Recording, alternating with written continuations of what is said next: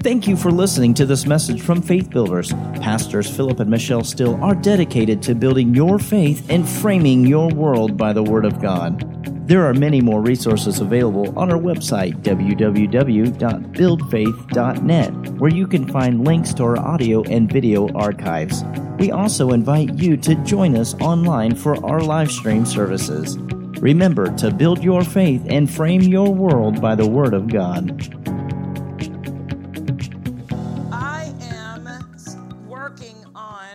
Long-term assignment, and it is beginning here in what the Lord spoke to me in October.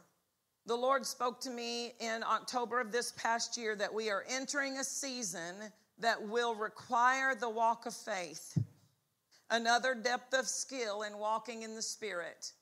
We're entering a season that will require the walk of faith. That's not for us to fear, because the walk of faith is what we're designed to walk. The just shall live by faith. Amen? And he gave me a scripture from the book of Joshua, and it's the scripture in Joshua chapter 3, where verse 4, were about to enter into the promised land. And he tells them, you need to be able to keep your eyes on the Ark of the Covenant, which represents the moving of the Spirit of God. Keep your eyes, keep it at a distance so that you can see the ark, because you're going somewhere you've never been before. And we're going somewhere that we've never been. That's a good thing. God's leading us into the promises. He's leading us into the protection. He's leading us into the stable life, the good life that He's prearranged and made ready for us to live, Ephesians 2:10 in the Amplified says. He's leading us into that, but we're not going to get it through reasoning. We're not going to see it all through if we don't train ourselves to follow Him.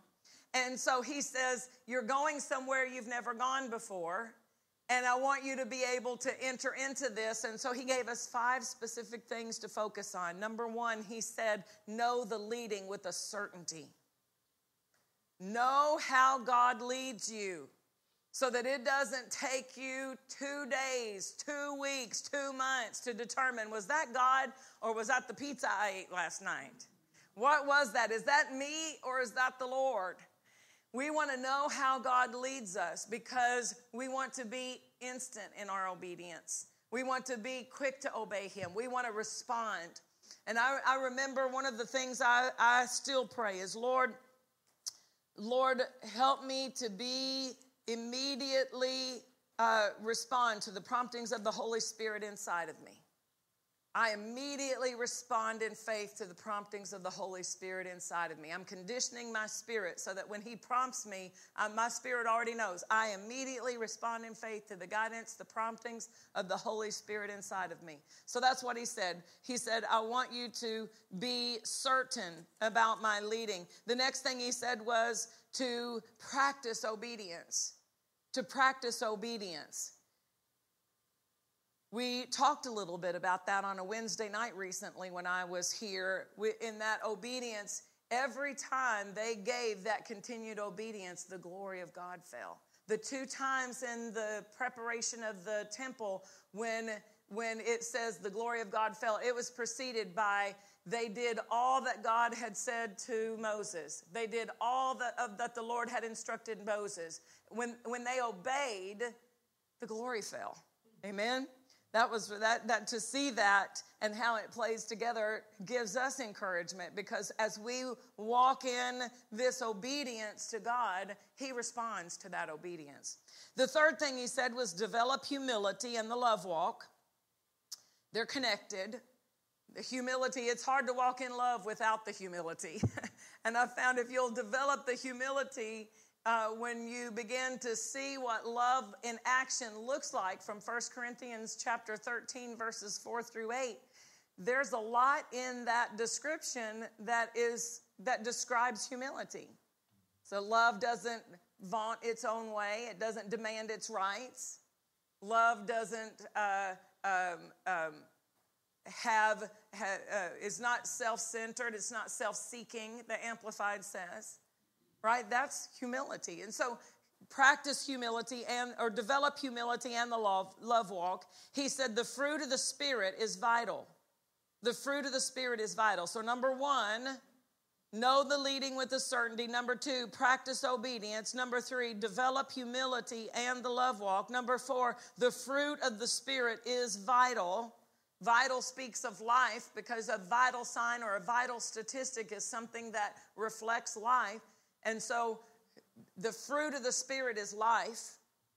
And then he said this, the trust in God, His ways, and His word are safeguards.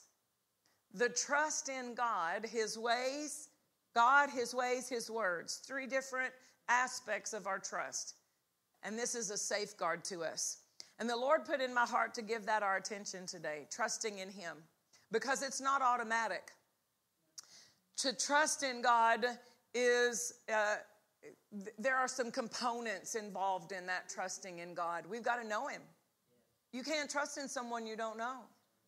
It's not just memorizing the scripture. You've got to know Him. You've got to know His character. You know, the character of God is so above, is so set apart from anybody you've ever met, that I've ever met on this planet, because there are some characteristics of who God is that we don't know anybody else like that. For once, it says that God is unchangeable. I've never met an unchangeable person until I met God. Amen. He's unchangeable. He is the same. The Bible says that in Him there's no variation, or there's no shadow of turning, the book of James says. In other words, God's not going to have a bad day tomorrow. You're never going to catch God having a bad day. Like, oh, is this, have you ever seen, maybe at an office place or something, they come to the secretary and they say, is this a good day for me to go in? We never have to check with the angel. Is this a good day for me to go to the throne today? Because I don't want to catch God when He's on a bad day, right? So God, He never changes. He's the same. He is always good. He is always love. God is love. We've got to know His character to be able to trust Him. So let's talk about trust first. Let's kind of come into this with some basics. How about we start with a definition? And I'm going to use the Old Testament word for trust. It means in the Old Testament, Strong's Concordance, to confide or set your hope or confidence on. To confide or set one's hope and confidence on or upon. It comes from a root word, the Hebrew word that's used in the Old Testament. The root of it, the word they used to develop this word trust, means to hide for refuge. I like that. To hide for refuge, to be confident, sure, bold, or secure, to feel safe or free from care. I'll repeat that. So the Old Testament word for trust is to confide or to set your hope and confidence upon. It comes from a root word that means to hide for refuge. Doesn't that make you think of Psalm 91? He that dwells in the secret place of the Most High, verse 1. The secret place of the Most High, that's our dwelling place. He who dwells in the secret place of the Most High shall abide in the shadow of the Almighty. And then all of the rest that comes out of that psalm, all of the rest of it is linked to where we are. This is our refuge. I will say of the Lord, He is my refuge and my fortress, my God, in Him I will. Oh, why? Because I'm dwelling in Him. I've entered into this place where I'm hiding for a refuge. Just live there in Him and you're always safe. Live there in Him, to hide for a refuge, to be confident, sure, bold, or secure, to feel safe or free from care. To feel safe or free from care. So when we look here at this word, I want you to have this definition as we go through some of these scriptures. I want you to realize that when we're talking about trusting in the Lord, is that I'm living in a place where He has surrounded me, where He is I'm in him, and so I am trusting because I'm safe in him. When we look, let's begin in Psalm 34:8. Psalm chapter 34.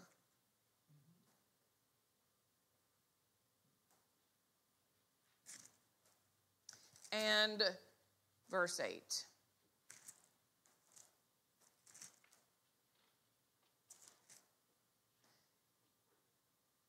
Oh, taste and see that the Lord is good. Blessed is the man that trusts in him. Blessed is the man. So by trusting in him, I'm automatically put in that place where I am blessed. Blessed is the man that trusts in the Lord. Same chapter, verse 22. The Lord redeems the soul of his servants, and none of them that trust in him shall be desolate, or we could say destroyed. None who trust in him, verse 22, will be desolate. The Lord redeems us, and none who trust in him will be destroyed. So because trust is not automatic, trust is something that I have to develop, something I have to give specific attention. I have to gain knowledge, and I have to gain experience with who God is, knowing his character, knowing his ways. Remember, it says trust in God, his ways, and his word. These are safeguards. You know what safeguards are? Those protections. They're the bumpers on the road to keep you from going into the ditch. They're the safeties on your life to keep the wrong decisions or the wrong responses to things from happening. And so we need to have this trust purposefully developed in our life. We've got to go specifically to the scripture with an attitude of, I need to get better at this. I need to grow in this. I need to learn how to trust him. So back up to Psalm 31. Because we see that the person who trusts in the Lord is blessed. The person who trusts in the Lord will not be destroyed. Psalm chapter 31 and verse 1. In you, O Lord, do I put my trust. I put. So trust is now in my court. Trust is the ball in my court, so to speak. Trust is the responsibility. It's my choice. God's not going to make us trust him. He can't make us trust him. Trust is not something God can make us do. We have to choose to trust. We have to put our trust in God. And the more you practice putting your trust in God, the easier it gets. The more you practice it, the more that you recognize, wait, that's an area that I'm not trusting God in. Have you ever discovered that there can be certain things that you know I can't do it, so I'm going to trust God. And then other things you said, I'm going to hold on to that one. I can do this one on my own. You know, sometimes in dealing with our children, we pull it all into our let me fix it, God. You know, I've had times that God has said, I want you to cast that on me. Give me that. And I would hand it to him and take it back. I heard the story about this little girl. She had gone to the fair, and she had gotten the little cheap necklace that they pull off the spool and attach an end to it, you know, for $0.25. And she said she just loved that necklace, and so she would play in it. She would sleep in it. She took her bath in it, and before long, that little cheap necklace, it had those little knots in it. And it was that little thin, so it was easy to get knotted. And so she was there with her little child fingers trying to undo the knots. And her mother said, here, hand it to me. And her mother took a needle, a straight pin or a needle, and began to untie the knots with that needle. And the little girl was so excited that by the time her mama had almost got that knot out, she was like, oh, okay. And she would grab it back from her and then have it knotted right back up. And her mother said, if you'll just leave it with me. Isn't that what God is saying to some of us sometimes? If you'll just leave it with me. If you'll just cast your care upon me. If you'll trust me in this and let me work that out for you. Hallelujah. Hallelujah. But we just want to grab it back and say, oh, we got it now. We got it now. I can do it from here. And God wants us to learn how to put our trust in him and how to maintain. I'm trusting God. I'm trusting God. I'm not going to enter over into worry. Why? Because I'm trusting God. I'm not going to fear the what ifs and all the questions. Why? Because I'm trusting God. God's going to help me. And so this says, in you, Lord, I put my trust. Let me never be ashamed. Deliver me in your righteousness. Bow down your ear to me. Deliver me speedily. Does this sound like somebody who needs God's help? Deliver me speedily, right? Be thou my strong rock, for a house of defense to save me. For you are my rock and my fortress. Therefore, for your name's sake, lead me and guide me. So if I'm trusting in him, I'm trusting in my decision making. I'm trusting in the direction that I'm taking in my life. If I'm trusting God, I'm looking to him. I am seeking his input into my situation. Why? I need God's help. So he says, in all of these areas, guide me, lead me. I'm trusting in you. Pull me out of the net they've laid secretly for me.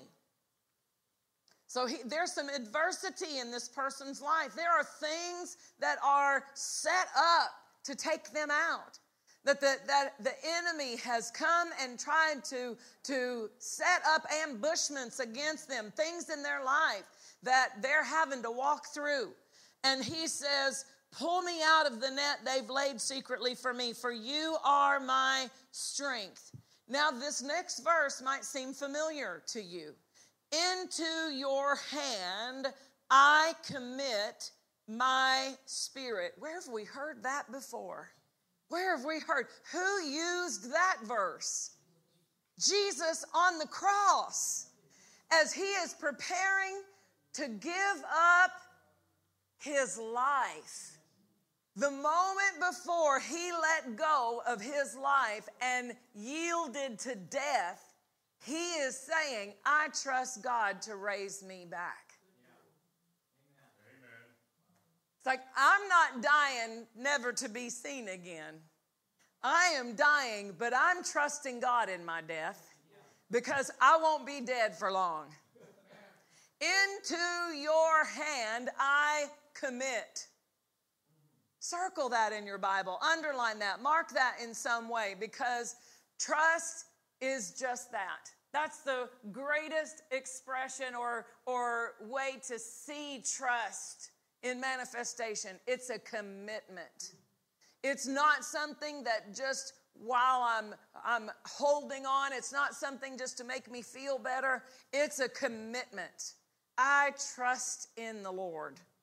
I trust in you. Into your hand I commit my spirit. So we've seen, I put my trust, I commit my spirit. Now go on, the rest of the next few verses, it goes on and we see descriptions of the cross. So we know this is a psalm that by the Holy Spirit, David was picking up things that Jesus would go through on the cross. And so it would be referred to as a messianic psalm or a prophetic psalm. But this psalm, he is in this psalm talking about the difficulty, talking about the hardships, talking about the pain. And then I want to look at, he goes through all of these things. Let me just go ahead and read it. I've hated them that regard lying vanities, but I trust in the Lord. I will be glad and rejoice in your mercy, for you have considered my trouble. You have known my soul in adversities. You have not shut me up in the hand of the enemy. You have set my feet in a large room. Have mercy upon me, O Lord, for I am in trouble. My eye is consumed with grief, yea, my soul and my belly. For my life is spent with grief, and my years with sighing. My strength faileth because of my iniquities, and my bones are consumed. I was a reproach among all my enemies. Is that something Jesus experienced on the cross? as they spit on him and ridiculed him. I was a reproach among all my enemies, but especially among my neighbors, and a fear to my acquaintance. They that did see me without fled from me. I am forgotten as a dead man out of mind. I am like a broken vessel. For I have heard the slander of many. Fear was on every side. While they took counsel together against me, they devised to take away my life. So we see the adversity that he's having to exhibit this trust in. But notice the next verse starts with this conjunction. But.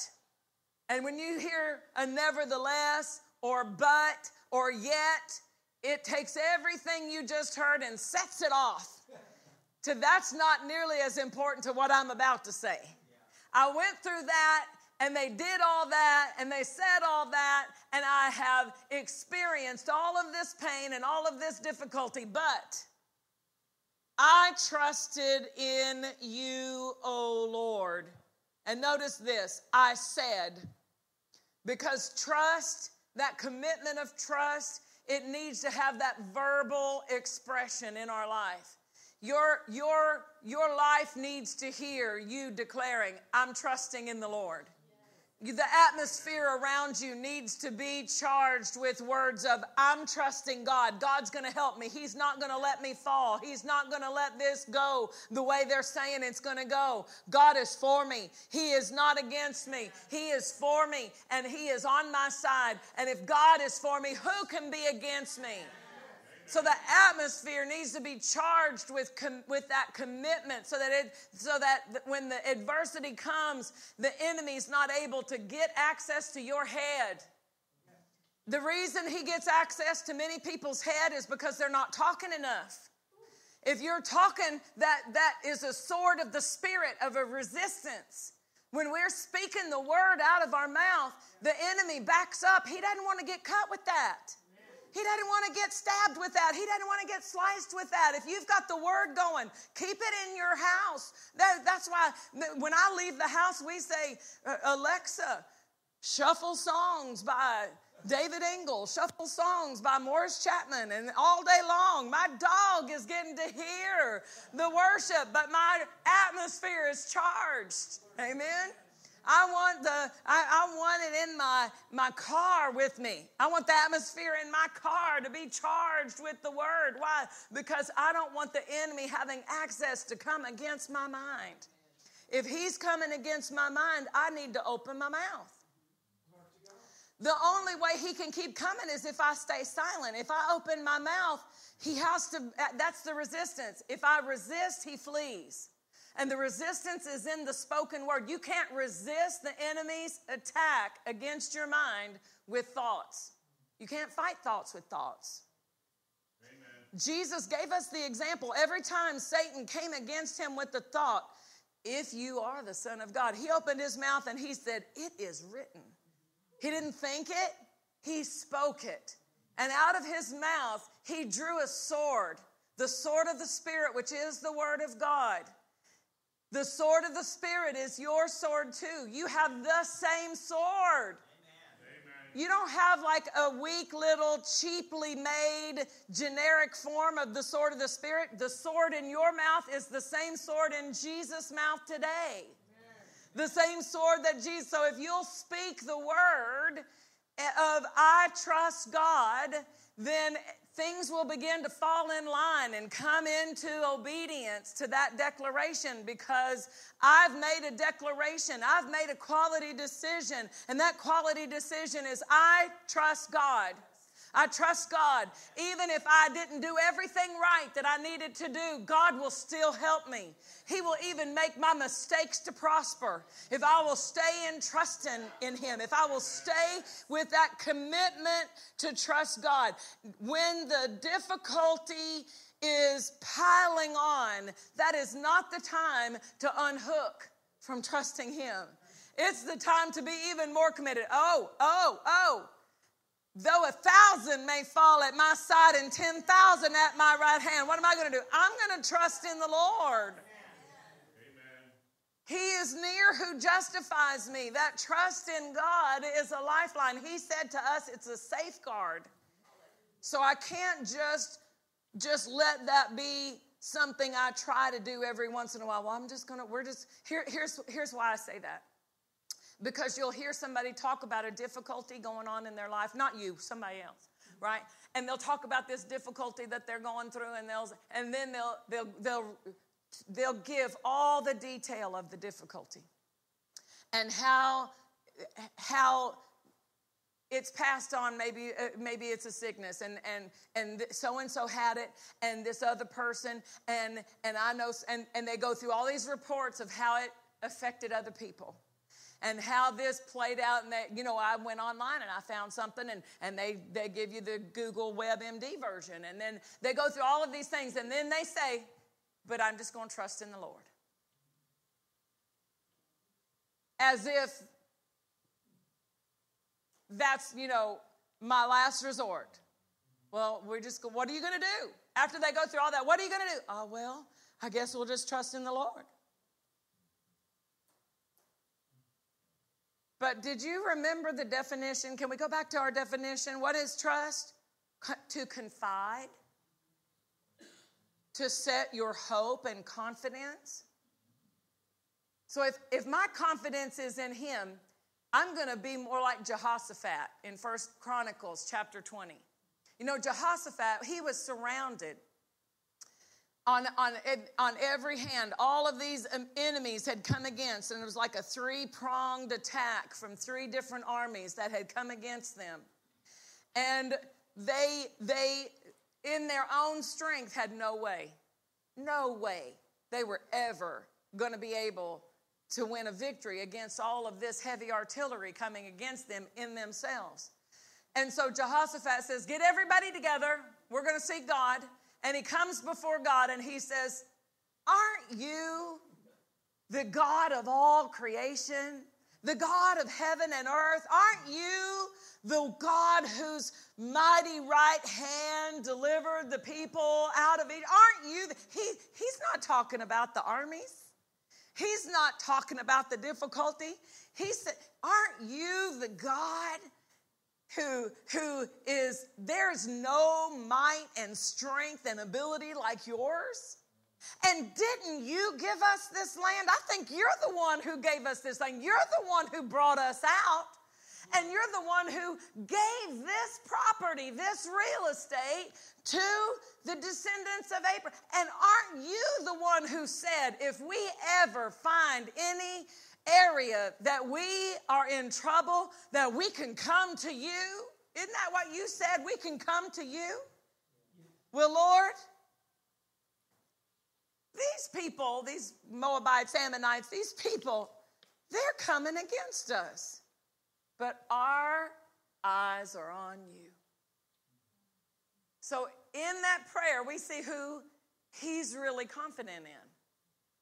He's confident in God. He's trusting in God. Not emphasizing the difficulty. Because if I've got God, if I'm confident that God is for me, who cares that they haven't found a treatment? If God's for me, who cares if all these other people lost whatever, if God is for me? I need to give my emphasis, my focus to the confidence in him. And so that's why you've got to separate your thoughts. And the Bible says you're supposed to take every thought captive. Are we doing that? Don't raise your hand. Are we doing that? But ask yourself, am I taking every thought captive? Am I doing that? Am I taking, and if you're taking every thought captive, you'll have to be diligent if you go to Facebook. You say, I'm not looking at anybody, I'm looking up. Because I have found, just in not intending to, I have thoughts presented to me that I don't want, and it's just easier to go through to post my things through that automatic post, the meta planner thing, so that I don't have to see any other garbage. I'll have to look at things I don't want to see that pop up. I'm like, I didn't want to know that. And I didn't want to see that. And then I have to spend extra time casting down imaginations and taking thoughts captive. Praise the Lord. That was extra. You're welcome. You're welcome. Am I taking my thoughts captive? Because if I'm trusting in the Lord, I'm not going to let just everything come into my mind. I'm not going to entertain thoughts that speak against him or what he promised he is doing in my life. If I'm trusting in him, there are things that I've got to separate in my thought life. I've got to separate from those things. I've got to choose wisely what I allow entrance into my mind. Do you know what Jesus said in the parable of the sower about worry? He said, entering in, they choked the word. Entering in, they choke the word. Well, if those thoughts never enter, they'll never choke. I'm supposed to stop the entrance of wrong thoughts that come against my trust in God, that come against my trust in his help in this situation. I've got to stop those thoughts. If I'm just allowing every old wrong thought entrance, then I'm either pulling a lot of weeds or I'm having some of the word choked out that I might not even be aware of is getting choked out. If I'm not being diligent to go to God and saying, God, what am I sensing? I remember something would happen and 20 minutes before I realized how that aggravated me. Maybe it was a phone call that came in and somebody said something. And 20 minutes later, I'm in the kitchen banging pots and pans and wondering, what has made me so mad? Why am I banging these pots and pans? What's going on in there? Oh, nothing. I'm like, what has bothered me? And I had to recognize, wait a minute. Something that person said on that phone call rubbed me the wrong way or caused me to worry about something or they brought something to my attention that I wasn't aware of and now I'm over here worrying about it.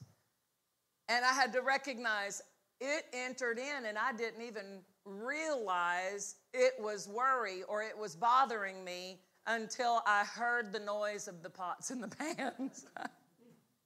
Until my husband said, what's going on in there? Wait. That should not happen.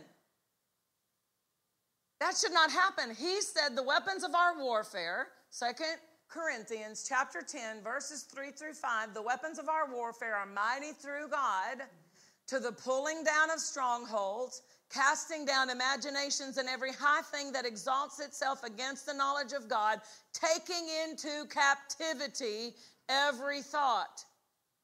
Every thought. Can you take every thought captive? Yes.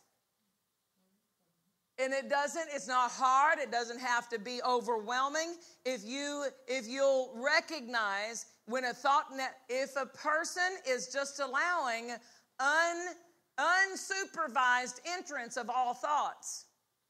If you're sitting in front of the TV allowing unsupervised entrance, if you're scrolling through the Facebook allowing unsupervised entrance of all thoughts into your thought life, then it might be a little bit more difficult. But if you're saying, wait, I'm not going to watch that because I know what it's going to do. I'm not going to watch that documentary about that murder case because I know it's going to affect me when my husband is out of town and I'm alone in the house. I'm not going to watch that documentary. I'm not going to watch that fear-filled thing or that because the thoughts that are seated, every thought has a purpose behind it. The enemy wants to seed the believers with thoughts that will choke out the word. Thoughts that will bring darkness in and hinder from us walking in the light. So we've got to be on guard against thoughts that are going to compromise the integrity of the word harvest we're working on. If we're working on something, we're like, whoa. I have spent too much time trying to build that for you to come in here and tear that down. I spent too much time trying to get this in order for you just to come in and knock down my Legos. Right? That's what the word in Mark 11 means. It means you will Lego, you will speak, you will diagram it. It is the Greek word Lego. You will say to this mountain, you'll Lego to that mountain. I'm diagramming something right now. I am setting a course with my mouth. I've been speaking this. I've been calling the end from the beginning. I've been praying for God to send laborers across their path. I've been praying for the light to come. I'm not going to allow the enemy to bring in thoughts that are going to tear it up from the inside out. Hallelujah. So are we taking our thoughts captive? Because trusting in God, there are components. Remember I said there are some components to trusting in God. It's not just, hey, I'm going to trust God today. No, for me to trust God, I've got to know him. I've got to spend time with him. In his word. How do I spend time with God? This is God's word to you, to me. This is how we come to know him. When I first got saved, I thought y'all were crazy. I thought all these church people go around saying the Lord spoke to me. I'm like, are you kidding me? What? God spoke to you. What? And then after a while, I'm like, so how does that work? You know, if God's speaking to y'all, I need some help here because I'm trying to put everything back together in my life. I'm like the Humpty Dumpty that sat on the wall. You know, I've got everything in my life has fallen apart. I've got to get custody of my kids back.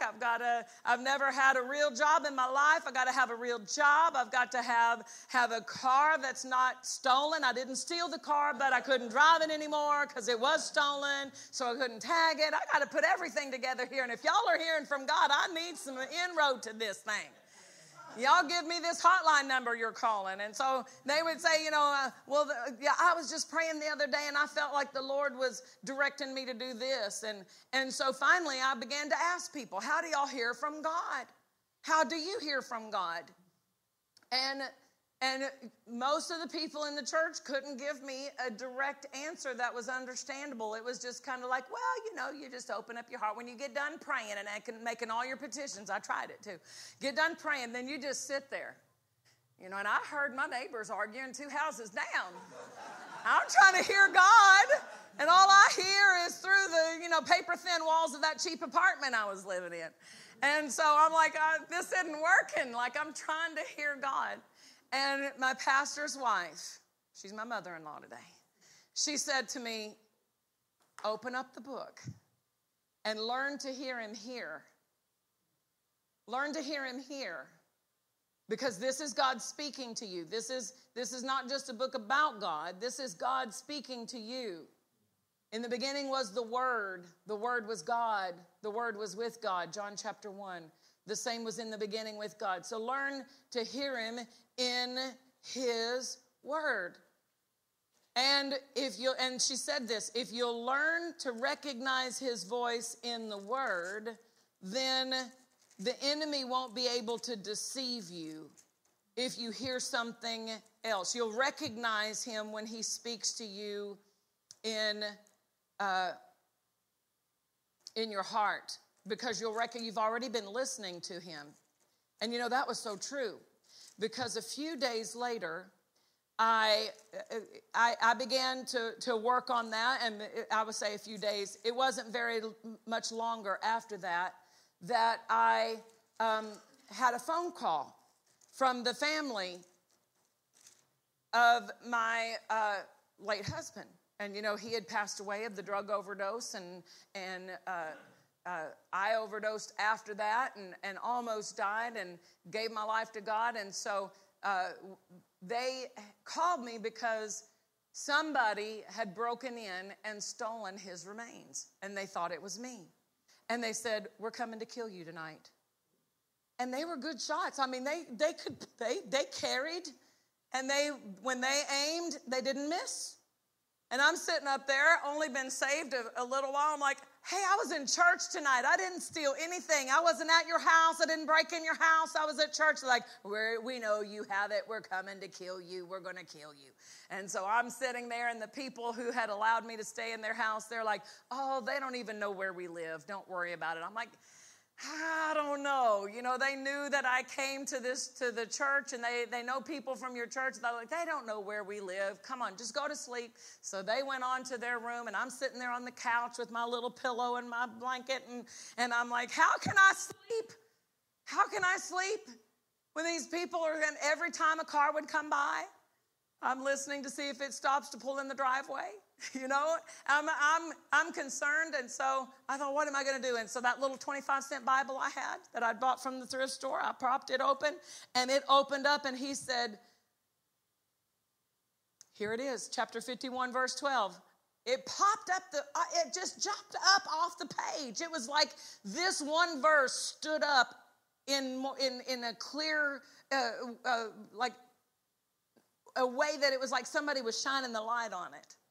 And he said, even I am he that comforts you. Who are you that you should be afraid of a man that shall die? I just shut my Bible and said, I'm going to sleep. Thank you, Lord. God spoke to me through his word. And I learned how to go to the word and let the word be God speaking to me. And then as I grew and God needed to tell me something specific that there might not be chapter and verse for, when he began to speak to me, it was the same way that the word spoke to me. I recognized his voice when he spoke in me because he'd been speaking in me through his word. It's not a different voice that he uses in us.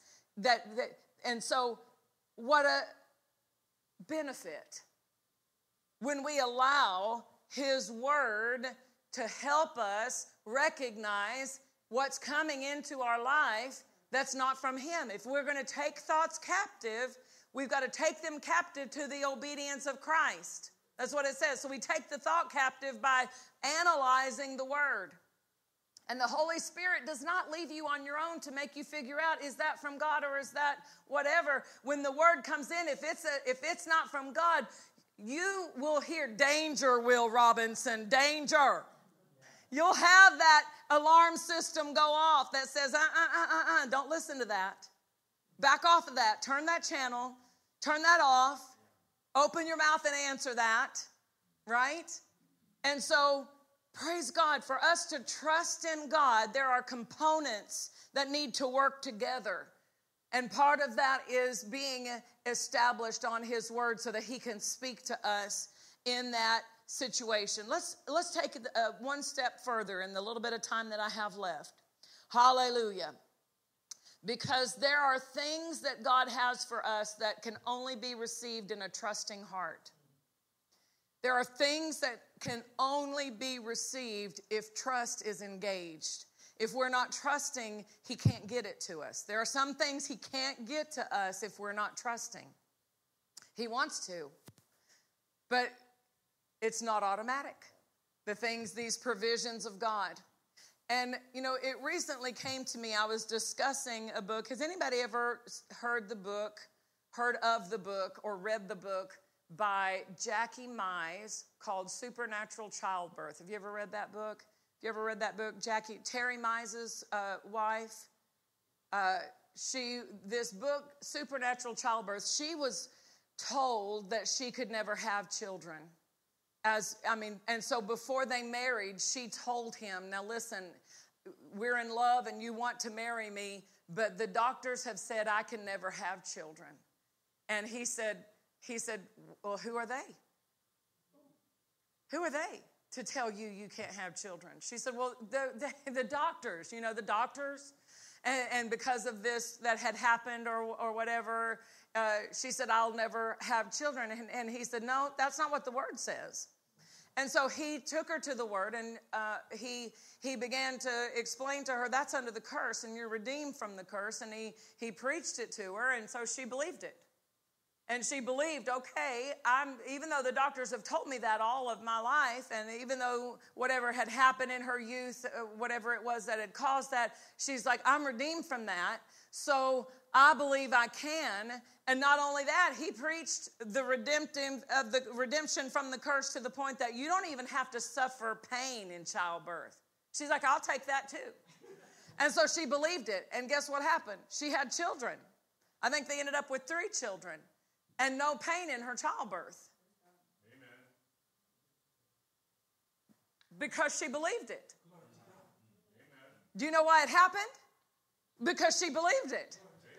Do you know why it worked for her? Because she believed it. So she wrote it in a book. She took these same scriptures that she had stood on and the same experiences that she had experienced with God. She wrote it in a book and began to share it.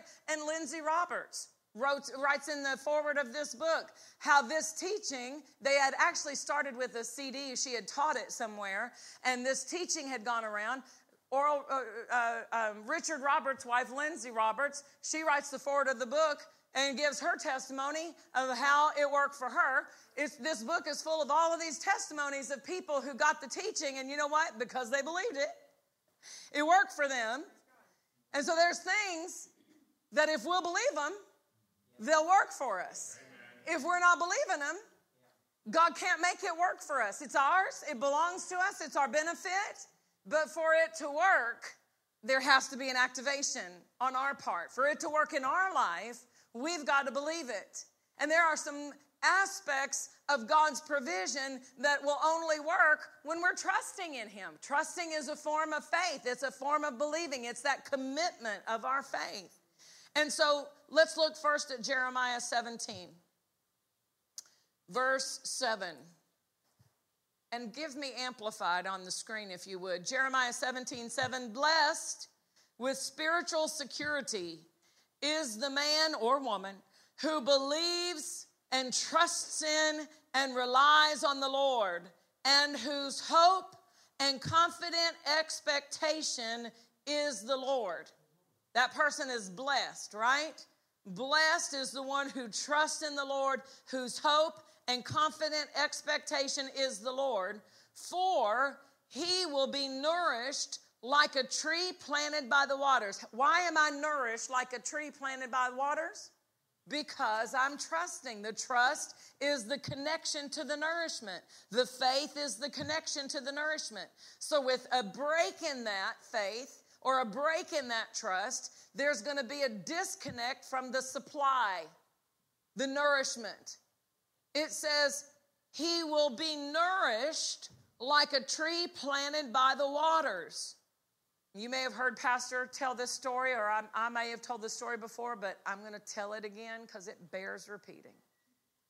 A few years back, there was a very hot summer here in this region, and Pastor and I, we walked every day at the Shawnee Mission Park, and we liked to take a certain trail around the park that brought us around where the lake is there, and towards the end of where that lake is, there's that big tree over where, and then next you'll have the playgrounds, and there's a baseball diamond over there. But where that tree is, that one tree is a huge tree, probably hundreds and hundreds of years old, right there by that water.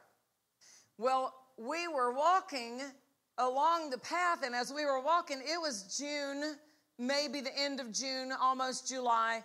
We were walking along that path, and the leaves had fallen off all of these trees in the path. And I'm like, it's June. Why do we have trees shedding their leaves in the middle of June? And he said, there hasn't been enough water. And so for the leaves to survive, they have to drop. For the trees to survive, they have to drop their leaves. They have to shed their leaves because they can't support them. They can't hold on to them. And so we've gone through the park, through what they call Walnut Grove, and walking around that area and just stepping on piles and piles of leaves in the end of June. And then we come down over the hill, and there's that tree planted by the water. All of its leaves are in place. Green and vibrant and strong. There's no piles of leaves underneath that tree. because it could afford to hold on to everything. It didn't have to drop one leaf. Why? Because it had a nourishment those other trees didn't have. It had a supply those other trees didn't have. And you have a supply that everybody else may not be accessing, but you have a supply so that you don't have to have the same experience that other people are having because you have a different source. You have a nourishment. You're connected to a nourishment that will give you the wisdom and give you the strength and give you the ability to stand and give you the anointing to be able to deal with that situation. Hallelujah. Blessed is the man that trusts. Blessed is the man whose hope and confident expectation is the Lord. He will be nourished like a tree planted by the waters that spreads out its roots by the river and will not fear the heat when it comes. We will not fear. You fill in the blank. Whatever the circumstance may be, I won't fear it. I'll face it, but I won't fear it. I'll walk through it, but I won't fear it. I'll overcome it, but I won't fear it.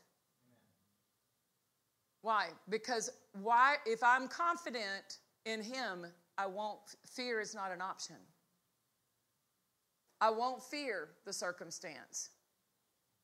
That's another whole component. We're going to have to spend some time on that one because too many believers, not you, those other believers, too many believers allow fear as if it's just natural.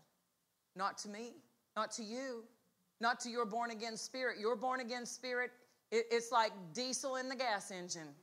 Going to clog that engine up, going to burn that engine up. If you put diesel in the gasoline engine, you put fear in your heart, right. It destroys. I know you're seeing the bus, right? Because we had a bus that somebody pulled up to the engine down here after we had dropped all the people off that we had bussed in from the Missouri that day, and they pulled up to the gas tank and filled our gasoline engine with the diesel because we had a diesel bus and we had a gasoline, and that bus driver forgot which bus he was driving that day. And that bus sat on the edge of the road for a long time. Y'all might have passed it going from 10 Highway. Was that the one we gave? We gave it away to somebody who lived in the bus, and y'all might have been driving by on 10 Highway and said, there's that bus that says Faith Builders on it. Always take the sign off the bus if you give it to somebody. Because everybody, we got all that free advertising, but I don't think it was the advertising we wanted. Have mercy. Why? All because he put diesel in the gasoline engine. Don't put fear in your faith engine. Your faith engine is not designed to allow fear to go through its carburetor. That's the word I'm looking for. Your internal carburetor will not allow that diesel, that fear, to go through it. So, nourished because we're trusting, receiving our supply. We will not fear the heat, but our leaves will be green and moist, and it will not be anxious and concerned. Say that with me. I will not be anxious. Say it again. I will not be anxious or concerned. Hallelujah. Even in a year of drought.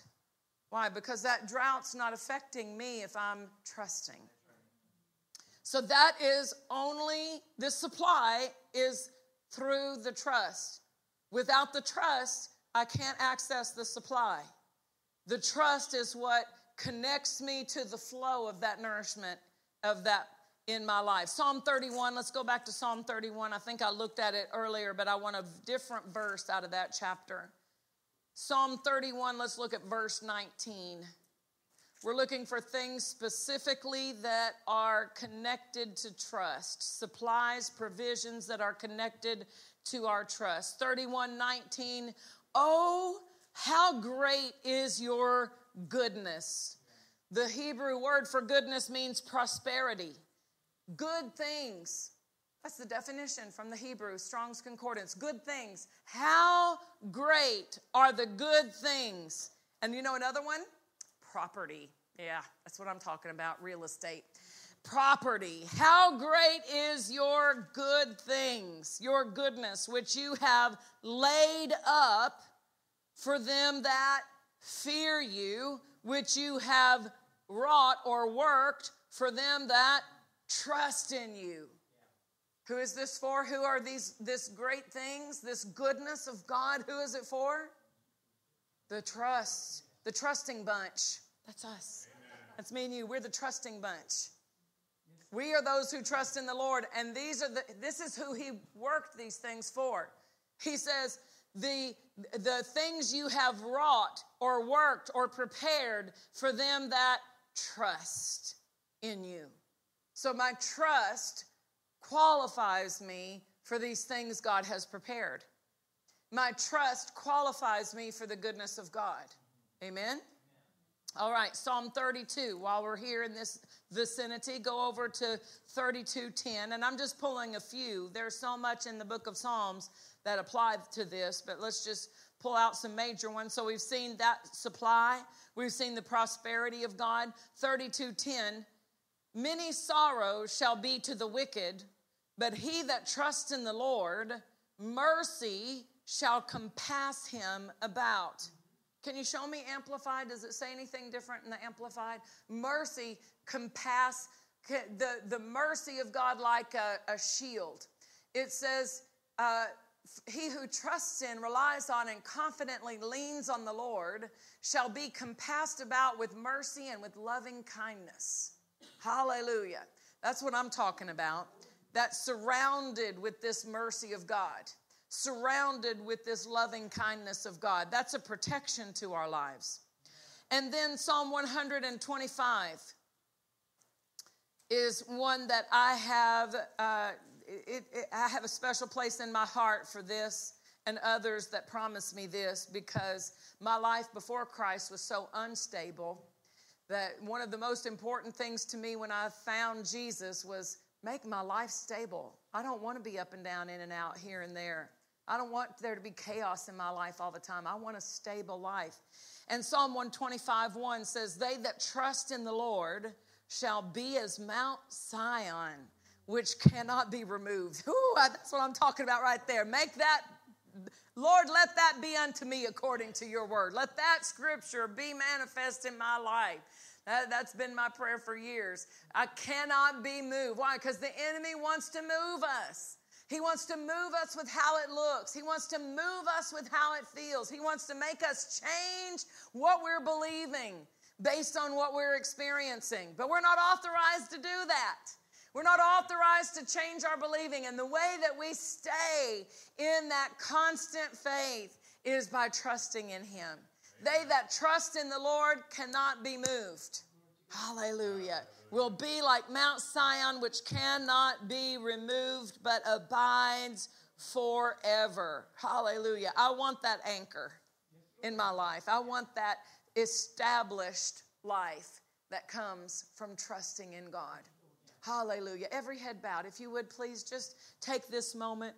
Hallelujah. Lord, we submit our lives to you, and we ask you, Lord, that you would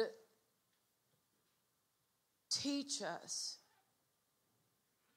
how to trust you even more than we trust you today. Wherever we are in our level of trust, Father, we desire to expand in it. We desire to be established in that trust, to put our trust in you. So, Father, I ask that you would show each and every one of us the areas in our life, those components that we need to shore up, that we need to make adjustments in. If you're here today and you've never accepted Jesus as Lord, that's the first adjustment that needs to be made. I want to give an opportunity today to know Jesus Christ as Lord and Savior of your life. If that's you and you would say, Pastor Michelle, I need to accept Jesus as my Lord. I need his help in my life. Would you just lift your hand right where you are, and I want to pray with you today to make sure that you experience Jesus in his fullness as your Lord, that you know the freedom that comes. Where the Spirit of the Lord is, there is freedom. That you would know his liberty in your life today. If that's you, and you would say, I need to know Jesus as my Lord. I need to accept him as my Savior and what he did for me on the cross. I need to accept his blood that we were singing about today to cleanse me. If that's you, and you would say, Michelle, I need to know Jesus, just lift your hand. Everybody confident in your walk with God.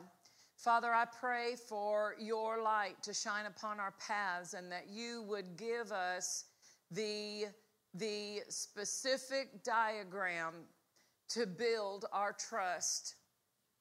The areas that pertain to our life, the areas where we might be missing certain decisions, where we might be holding on to things that we should trust you in. Lord, I pray for that wisdom to come to each and every person today. In Jesus' name, amen.